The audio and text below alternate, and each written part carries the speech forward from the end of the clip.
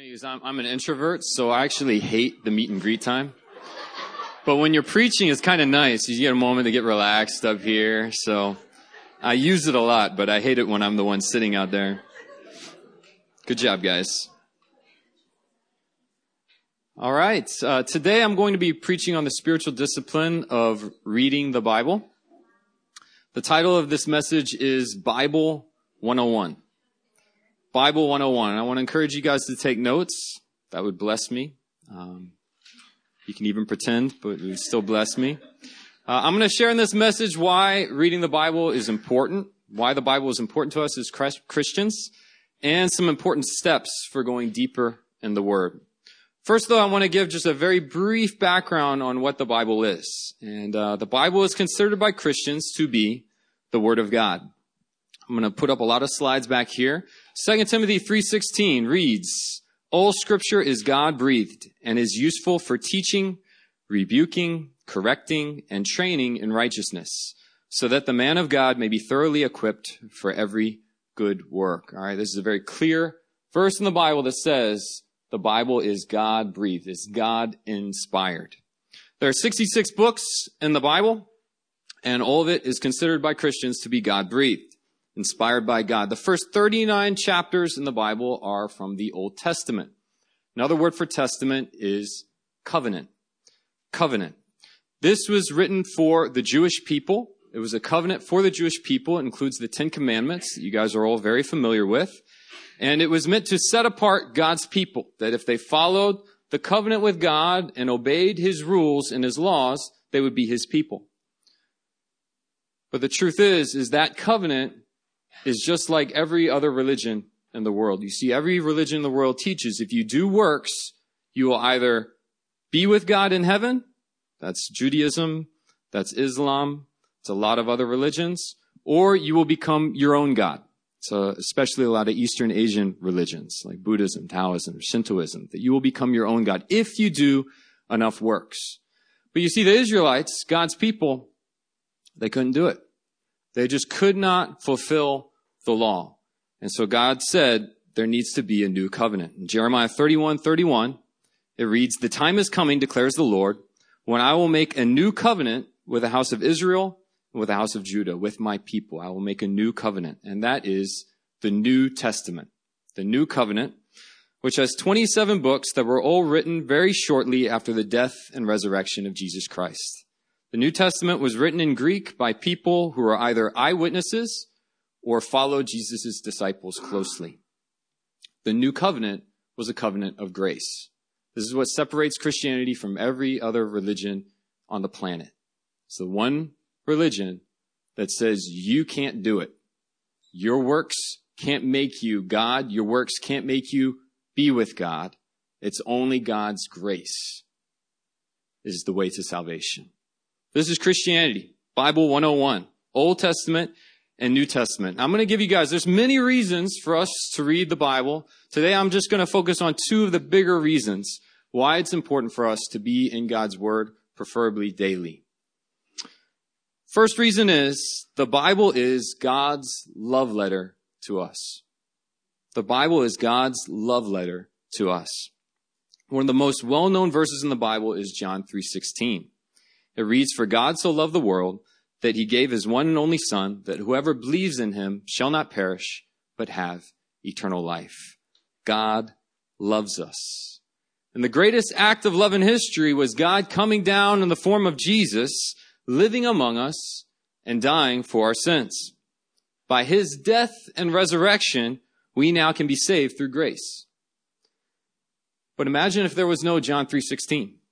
Imagine if there was no Bible. All we would know of God would be the stories passed down verbally some 2,000 years ago. We wouldn't feel confident about knowing what's truth and what isn't. We wouldn't feel confident in knowing how God feels about us and what He desires for us. You see, the Bible is God's love letter to us.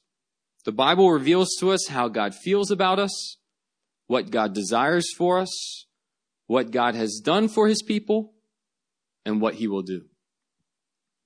Just look at those things. That makes up a very good love letter. Love letters should include feelings.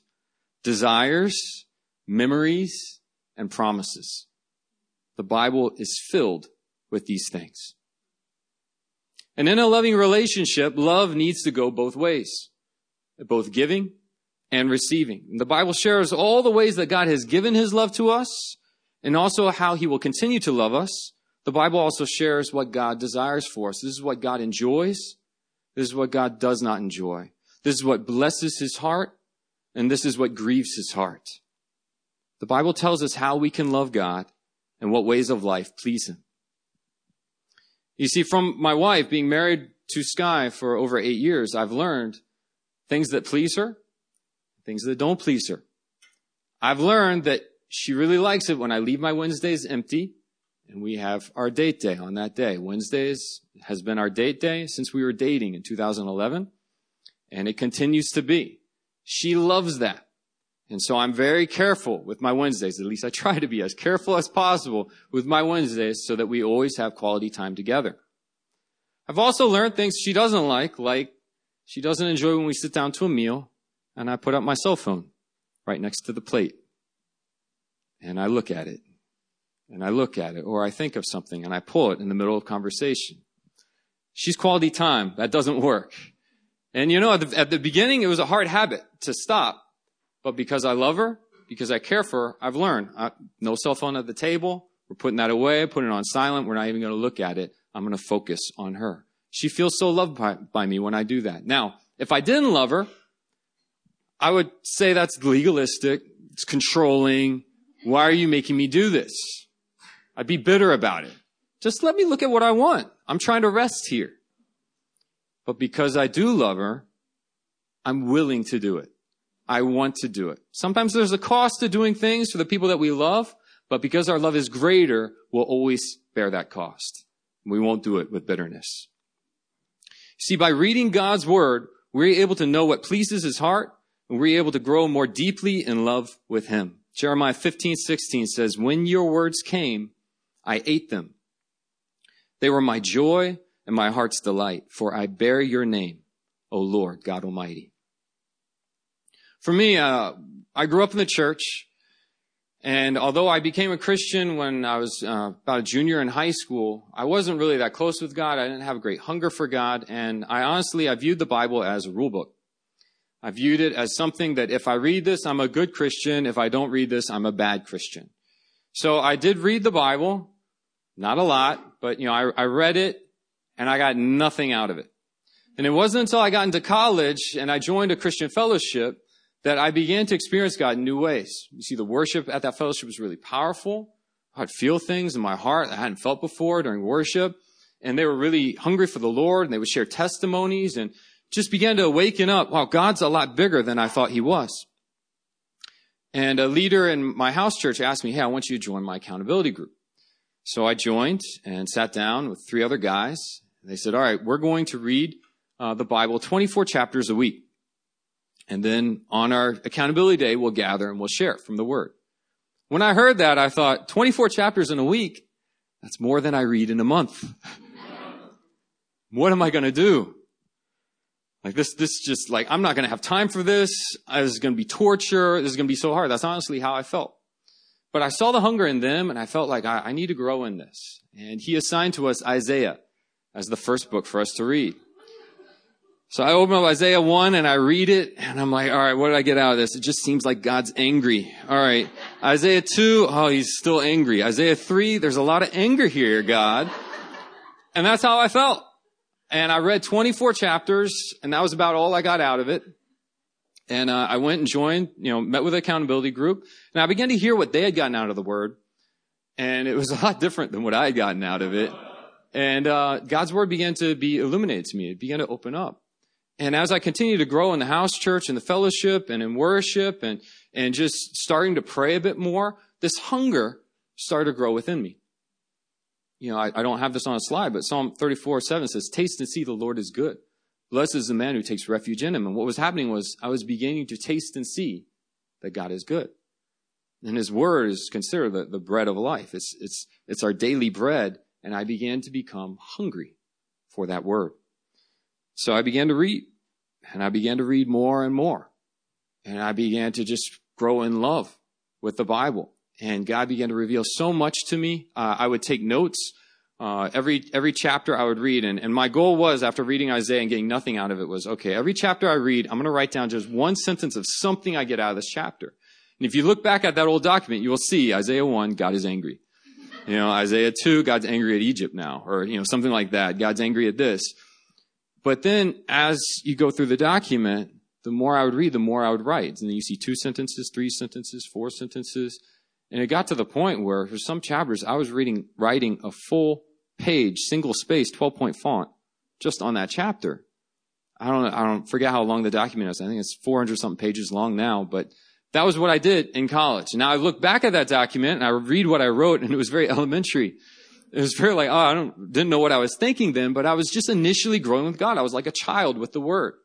Now I've read through the Bible almost, every translation out there, read through it so many times, but I'm still hungry for more because it's a love letter that's rich, and it's a love letter that's breathing.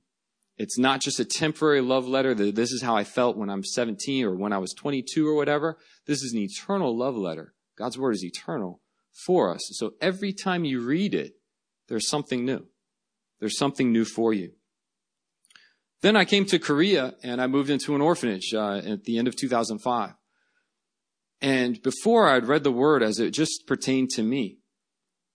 But suddenly God began to open up my eyes to His heart for others, for the orphan, for the broken. And I realized this love letter is not just for me. This is for everyone here on earth, especially the broken.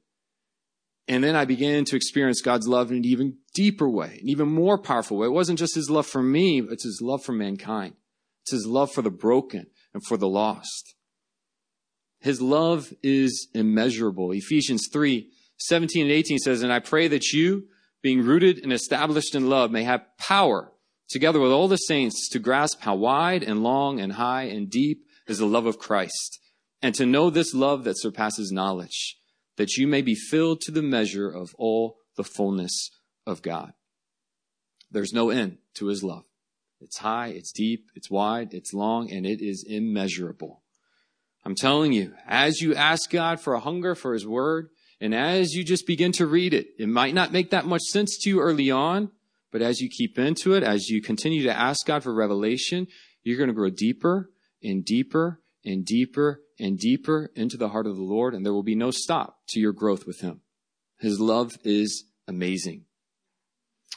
So my first reason for reading the Word of God is that it is God's love letter for us. We're able to know His love for us and what He desires for us to do. Another reason for reading the Bible is because there is power in knowing God's truth. There is power in knowing God's truth. The Bible is indisputable because it is the Word of God. Indisputable truth possesses great power. John 17:17 says this, "Sanctify them by the truth. Your word is truth." Sanctify means to be set apart or to make holy. Or another translation is to purify from sin. Purify them from sin by the truth.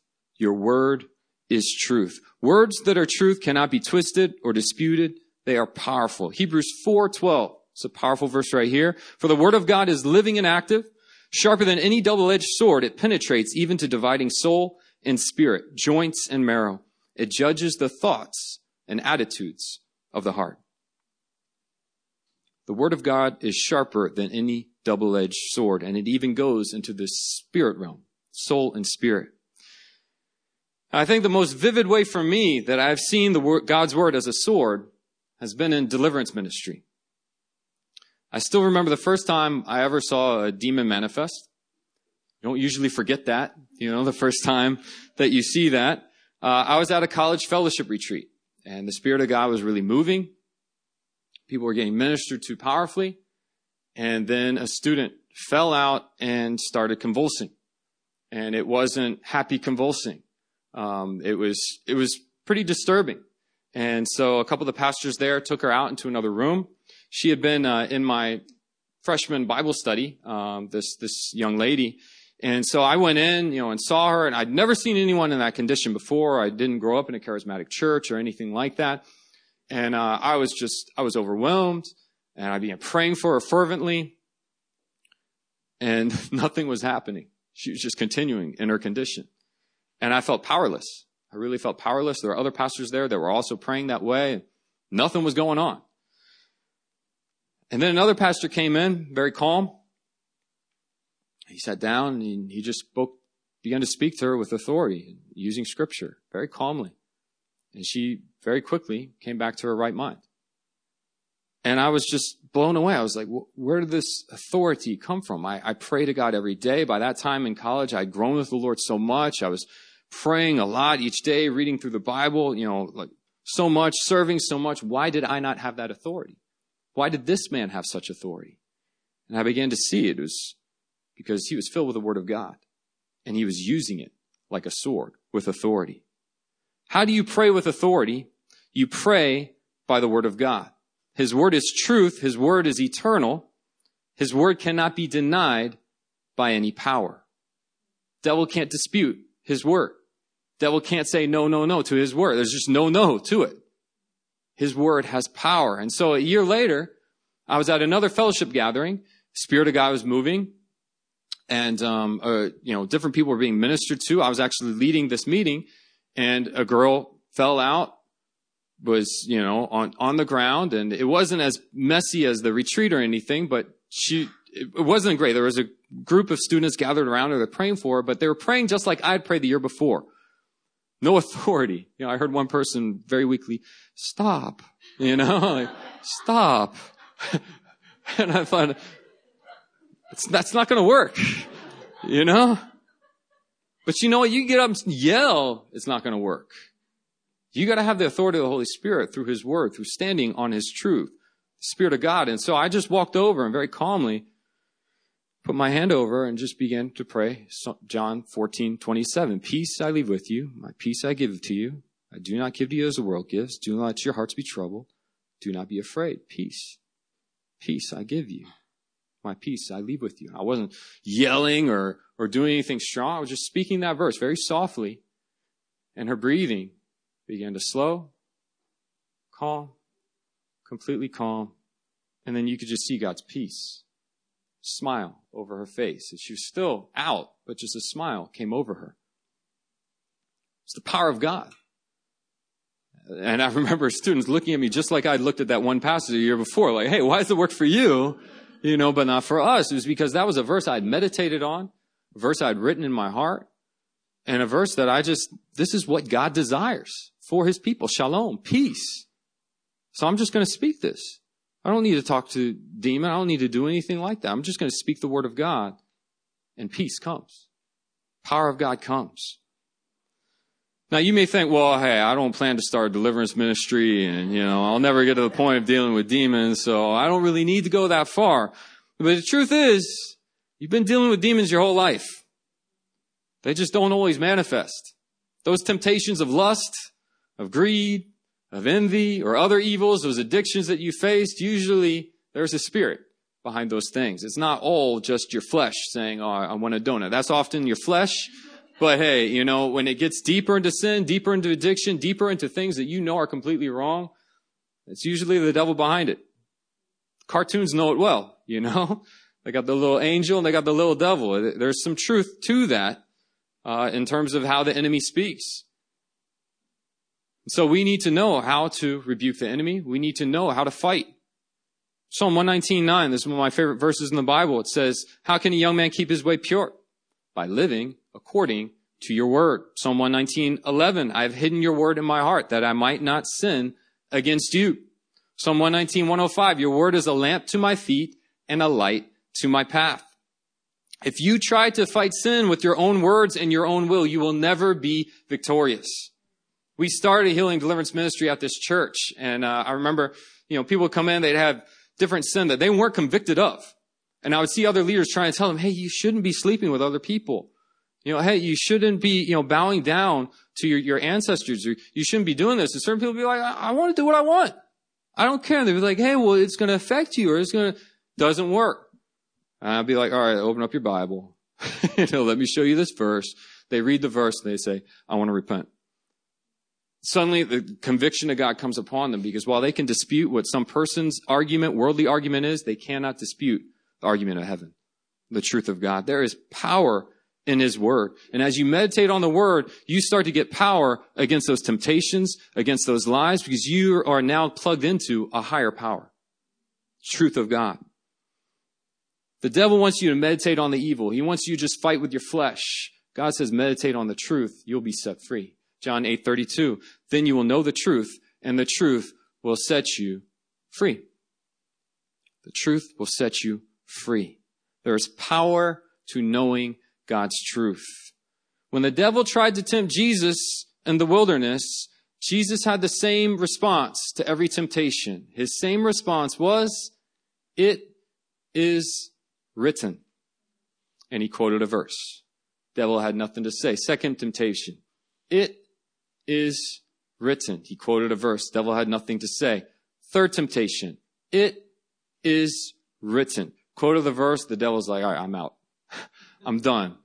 And the devil even tried to use scripture with the third temptation. He tried to twist scripture. And this is why we need to know the word of God for ourselves. We can't just rely on podcasts and things like that. We need to have a personal relationship with God, because the devil's going to try and twist the truth. But Jesus knew better, because he knew the truth in his own heart. It is written.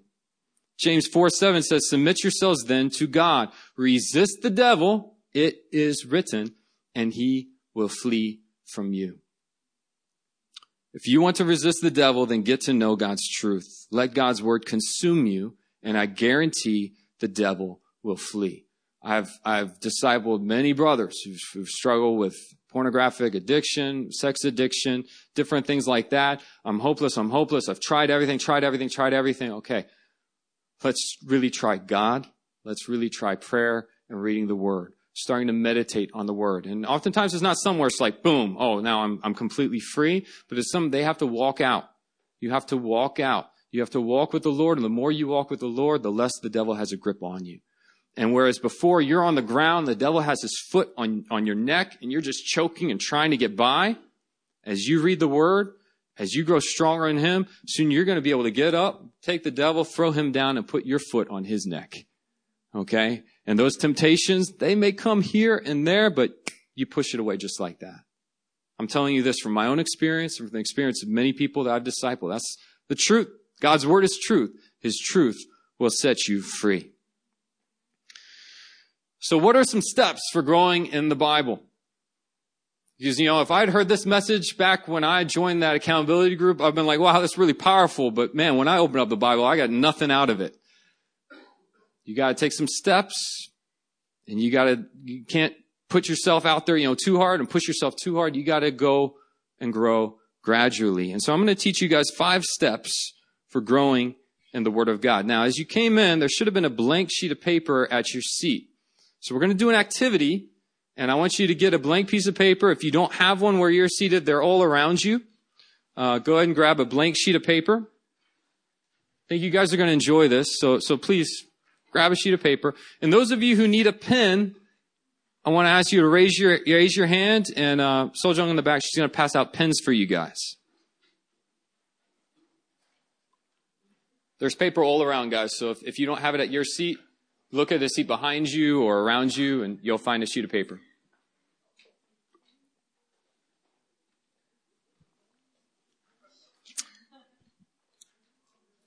I'm going to teach you guys the 5 fingers of growing in the Word of God. So what I want you to do is, now that you've gotten this sheet of paper, if your hand is like mine and is really big, you can use the whole sheet of paper. If it's like Pastor Susie's, maybe you just use half sheet of paper. You're going to trace your hand. That wasn't a shot. That was just, you're going to trace your hand on the sheet of paper, okay? So put one of your hands down on the sheet of paper and trace your hand on the sheet of paper. I'm going to teach you guys the 5 fingers for growing in the Word of God.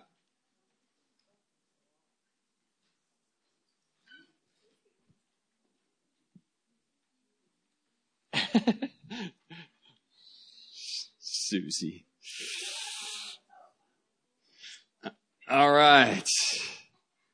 Everybody do it? Everybody able to trace your hand? Good. Now, by the pinky finger, we're going to start with the pinky finger. I want you to write down hearing. Hearing. The first step for growing in the Word of God is hearing the Word of God. First got to hear it. I'm going to read some verses for you. Proverbs 8:33 says, "Listen to my instruction and be wise. Do not ignore it." Proverbs 8:33. Now these next verses are a bit stronger. This is from the parable of the sower, when the farmer goes out and sows the seed, and some of it's on rocky soil, some of it's on thorny soil, it's on dry ground, and then some of it's on good soil. Luke 8:11 says, "This is the meaning of the parable. The seed is the word of God." Luke 8:15, "But the seed on good soil stands for those with a noble and good heart who hear the word, retain it, and by persevering, produce a crop." Notice that persevering. I needed some perseverance my first year in college. Persevering. Luke 8:18, "Therefore consider carefully how you listen." Consider carefully how you listen when you hear the word of God, when it's preached, when you're in house church, when you're in an accountability group, when you're listening to a podcast. When you hear the word of God, consider carefully how you're listening. What is your posture? So here are some tips for becoming an effective listener. One would be bring your Bible. It blows me away that as smartphones have taken over, no one brings their Bible anymore. It's just too big. I mean, look at this book. It's just so big and heavy. Okay, it's not that heavy. You guys can bring it. Bring your Bible, and when a passage is read, don't just listen to it, but try and follow along. It's going to help you become a more effective listener. Try and process what you're hearing through taking notes. That's why I encourage you guys to take notes today. Taking notes helps you be an effective listener. It means it's not just going in one ear and out the other, but you're actually listening to what the person is saying and showing that by writing it down. Okay? Take some notes. Also, put your phone on silent or avoid media leading into the service, things that distract you. Okay, now think like my wife. She is big quality time. If I'm sitting at the table, all right, and I'm looking at the phone, I got the TV on in the background, I got some other thing I'm trying to do, she will not feel loved at all, and she'll know I'm not really listening to a word she's saying. She'll be like, "You're not listening." I'll be like, "Oh no, I'm listening," and I'll say what she just said, but the truth is that was all I had heard. Us guys have been there, yeah. Turn off the distractions. And what can really help is sometimes just avoiding media for a while before you go into a sermon. Avoiding the things that your mind's going to go to the moment it's on pause. Try and avoid those things. Don't be like the shallow soil that hears and forgets. Don't be like the soil in the thorns that hears but gets overwhelmed by distractions. Take in the word of God. Look up the scripture for yourself. Take notes. Ask God what he is speaking to you.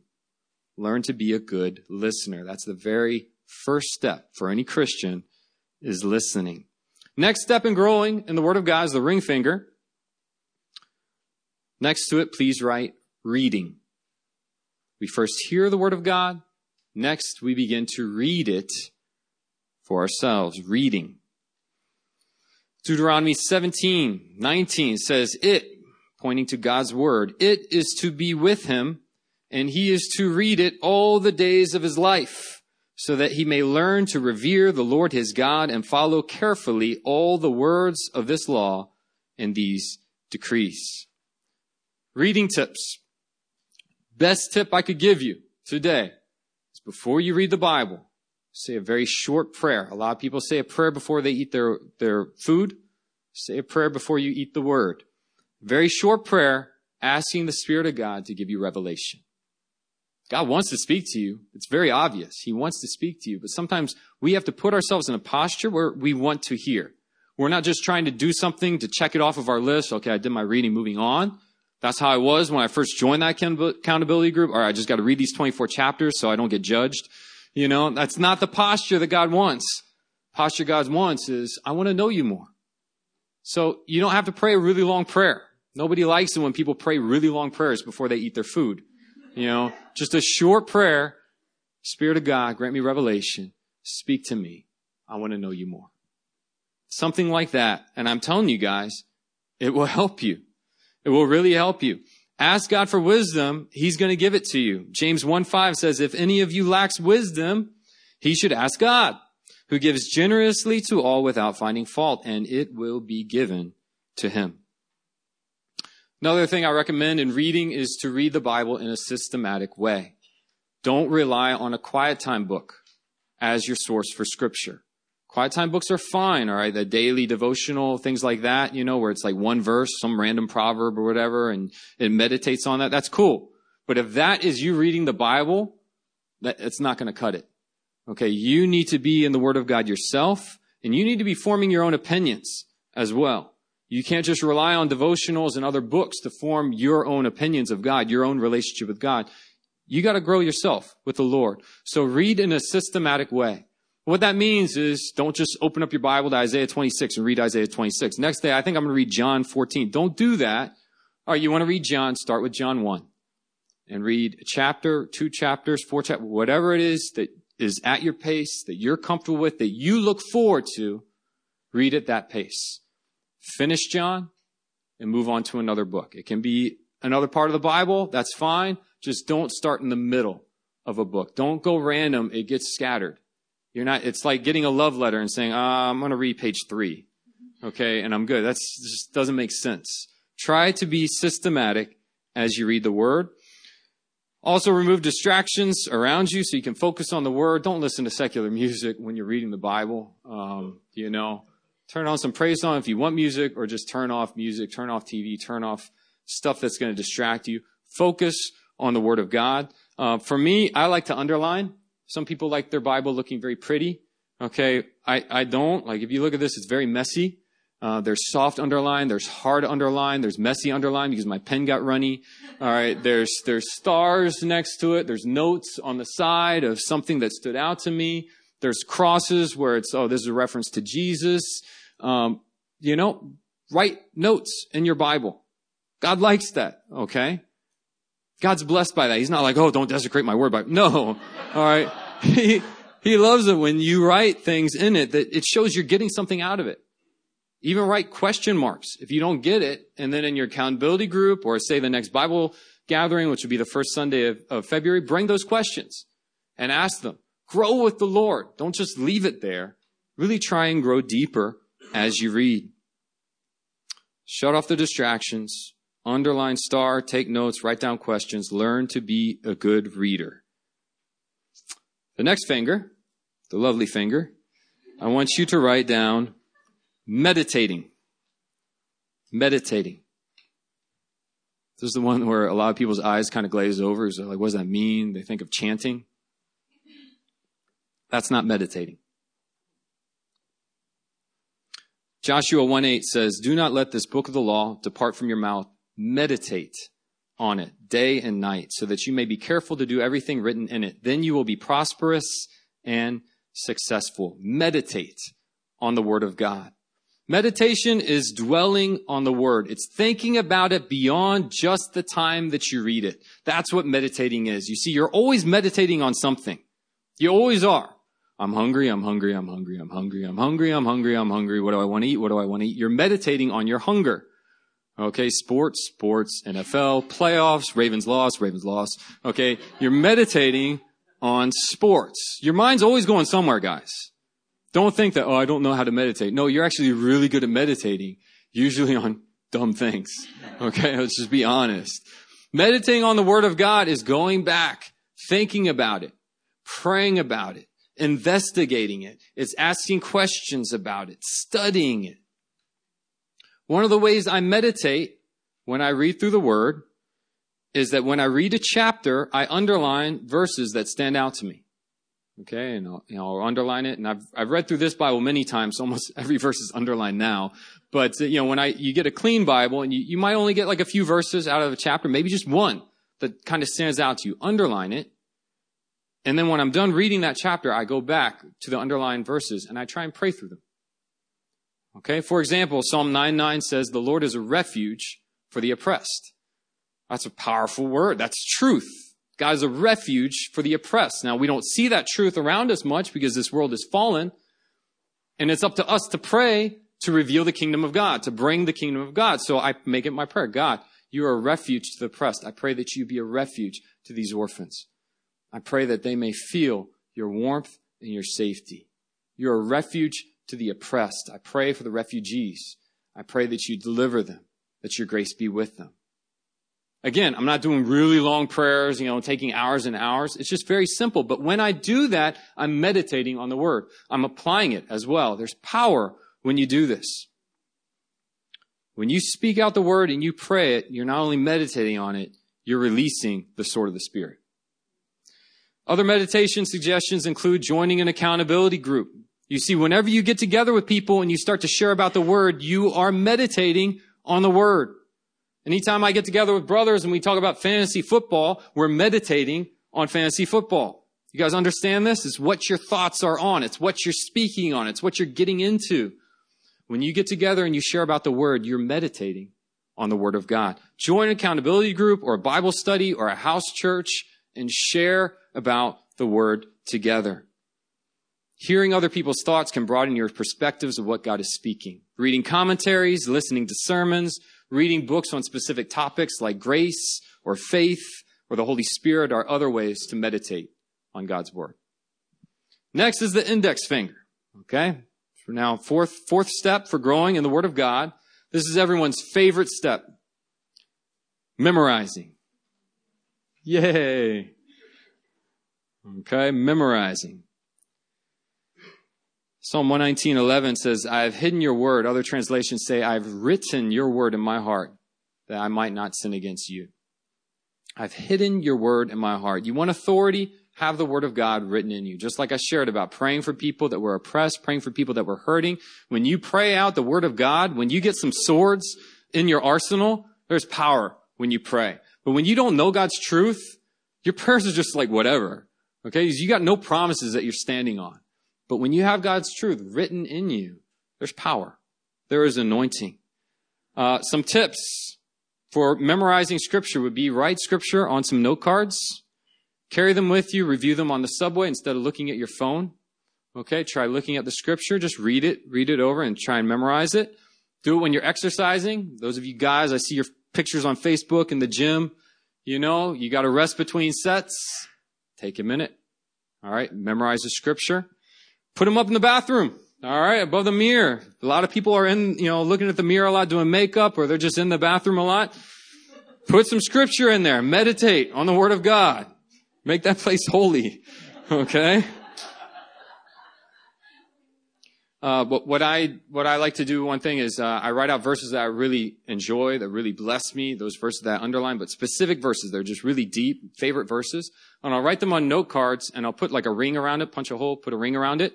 And then once a week, what I like to do is take those note cards and pray through them. And I'll read the scripture and I'll just pray it, for people, whether it's for the orphanage, whether it's for the church, whether it's for family or for whatever. And I try and memorize it so that then I just look at the reference rather than looking at the verse on the back. I look at the reference. Okay. Psalm 63:3, because your love is better than life, my lips will glorify you. God, I pray that my friends who are not saved may know your love that is better than life. They will know that you're far better than the addictions that they're in, that they can taste you and see that you're better than the drugs. You're better than the alcohol. There's power when you do that. So that's one way to do it, just once a week in your prayer time. And if you're struggling even in prayer, that's a good method of prayer. Do it and do it as long as you feel energized for it. This is one of my greatest tips for people that are growing in the Word is don't try and push yourself too hard. There's some new Christians that they'll see, a really strong person with the Lord praying for like 2 hours a day. They'll be like, I got to pray like that. And after like 10 minutes, they're exhausted. It's like looking at a marathon runner and being like, I want to run like that. I'm going to run a marathon right now. And then I run to the back of the room and I'm like this. Okay. You got to know your pace and you got to know God wants you to desire him. And so when you sit down, when you read, when you pray, you want to be asking God, give me a desire for you. And you want to spend as much time as you enjoy, as what excites you. Okay. Pastor Susie shared last week, God doesn't want you to come and to be like, all right, I guess I got to do this. God doesn't want you to have that heart. He wants you to really enjoy it. And there will be certain days where you don't even have that desire at all, but you just got to kind of pray. and do it. That's what marriage is. Most of the days are like, I love being with my spouse, but there are those days where it can be a little bit hard. But on those days, we don't despise our spouse or try and, go somewhere else. We still go through it. And usually by the end of that day, we're just as in love with that person as we were before. Okay? Memorize. So start with listening. Next, grow in reading. As you're growing in reading, learn how to meditate, join these fellowships and grow. As you start meditating and you find certain verses that you really meditate on a lot, that you really like, write them on your heart. Memorize them. Early on, a lot of people are like, I can't memorize. I just can't do it. But I'm telling you, your brain is a muscle. You just got to use it. Okay? And so early on, you might struggle memorizing, but the more you memorize, the easier it gets. All right, last finger. This is the thumb. Most important. The final step, most important step for growing in the Word of God is applying. Applying. I know you guys are guessing. I'm curious what the guesses were. Applying. You can listen, read, meditate, and memorize all the scripture in the Bible, but if you are not applying it, then you've gained nothing. Those are the Pharisees in the Bible. They had the law memorized, but they didn't apply it at all in their lives. James 1:22 says this, do not merely listen to the word and so deceive yourselves. Do what it says. In another translation, NASB, it says, but prove yourselves doers of the word and not merely hearers who delude themselves. Got to apply the word of God. Matthew 7:24-27 is the parable of the man who builds his house on a rock. It says this, therefore everyone who hears these words of mine and puts them into practice and applies them is like a wise man who's built his house on the rock. The rain came down, the streams rose, and the winds blew and beat against that house, yet it did not fall because it had its foundation on the rock. But everyone who hears these words of mine and does not put them into practice is like a foolish man who's built his house on sand. The rain came down, the streams rose, and the winds blew and beat against that house, and it fell down with a great crash. Applying the word of God means that when the word of God convicts you regarding a specific sin or an unhealthy behavior, that you respond to the word and you repent. You change your behavior. You ask God for grace to change, to repent, to turn from your sin. When you read the word and it convicts you regarding a behavior, an emotion, or growing in love, growing in peace, growing in gentleness, growing in his heart, and other specific ways, that you pray and you ask God for grace in these areas, and you really make an effort to make changes in your life so that you are living according to the word. Let the word be a lamp to your feet and a light to your path. Now, curious, not to shame anyone here, but who has their Bibles? Lift them up. Let's see. Okay, I see 1, 2, 3, 4, 5, 6, 7, 8, 9. Okay, all right, there's some out there. What we're going to do is those who have a Bible, you're going to pick up your Bible like this. Those who have your smartphone will pick up your smartphone and hold it like this. This is your grip on the Word of God.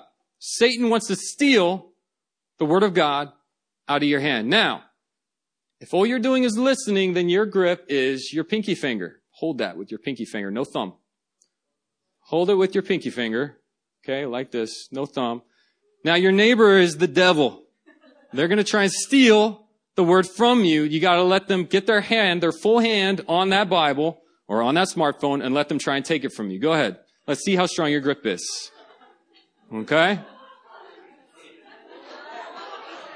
Can't use your thumb. No thumb.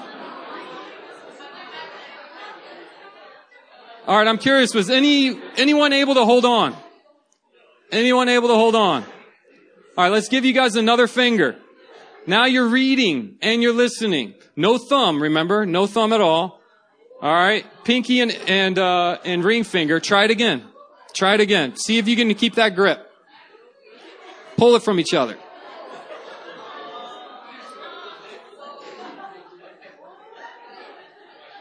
Anybody get it? Anybody able to hold on?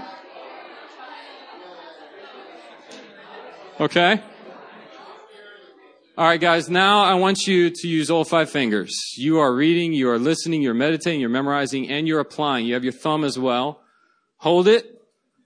Firm grip. Now let your neighbor try and steal it from you. Give it a shot. You notice the difference?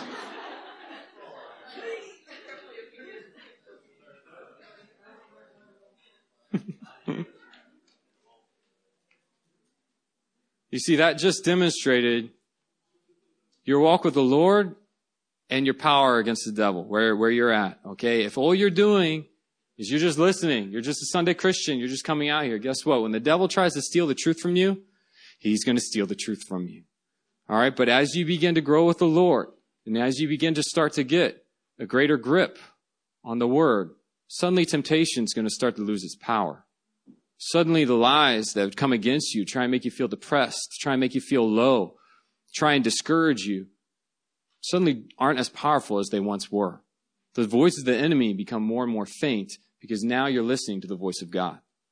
So I want to encourage you, church, grow.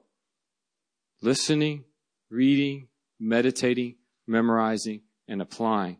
God's going to bless you. And I want to close by saying that this world right now is rapidly changing. Morals are becoming more and more blurred. You see, behavior that would have appalled people 20 years ago, even in America, are now not just accepted, but if you disagree with that behavior, you're a bigot. I had a friend just go to America and visited San Francisco, LA, and DC, and he was shocked by how he was judged for eating meat. That because you eat meat, you hate animals. Okay? And then other people that he met were all talking about gay marriage and gay rights. And, he wasn't as supportive of gay marriage, but he realized if he voiced that at all, he'd be labeled, he'd be hated on. You're a bigot. Okay? And the voices that are pushing immorality are becoming stronger and stronger, just as they were in the days of Noah, just as they were in the days of Sodom and Gomorrah. The Bible says that in the end times that it will be just like the days of Noah, just like the days of Sodom and Gomorrah, when darkness starts to fill the land more. And if you are not anchored in the Word of God, you're going to drift away.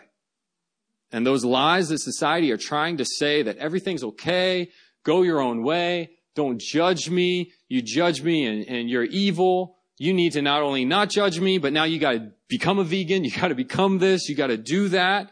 That spirit is becoming more and more rampant. We have to hold to the Word of God. You see, 2 Peter 2:2 says, in those days, many will follow their shameful ways and will bring the way of truth into disrepute. They're going to start to twist the truth. They're going to try and make you think, oh, this is okay, this is okay, this is okay, this is okay, this is okay. But you see, their God is not our God. Their God is themselves.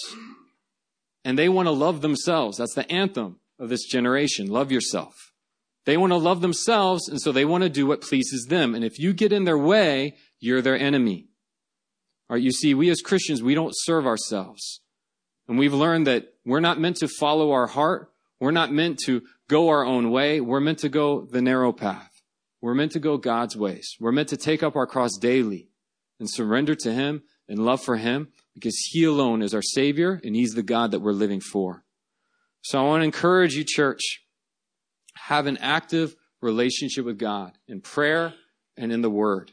Let these be the staples to your life. Cling to it. Only the Bible is indisputable. Treasure in it. Ask God, show me your love. Show me your heart. Show me what you desire. God, write your truth within me that I may walk with you. Let the truth of God be a lamp to your feet and a light to your path. You will be blessed.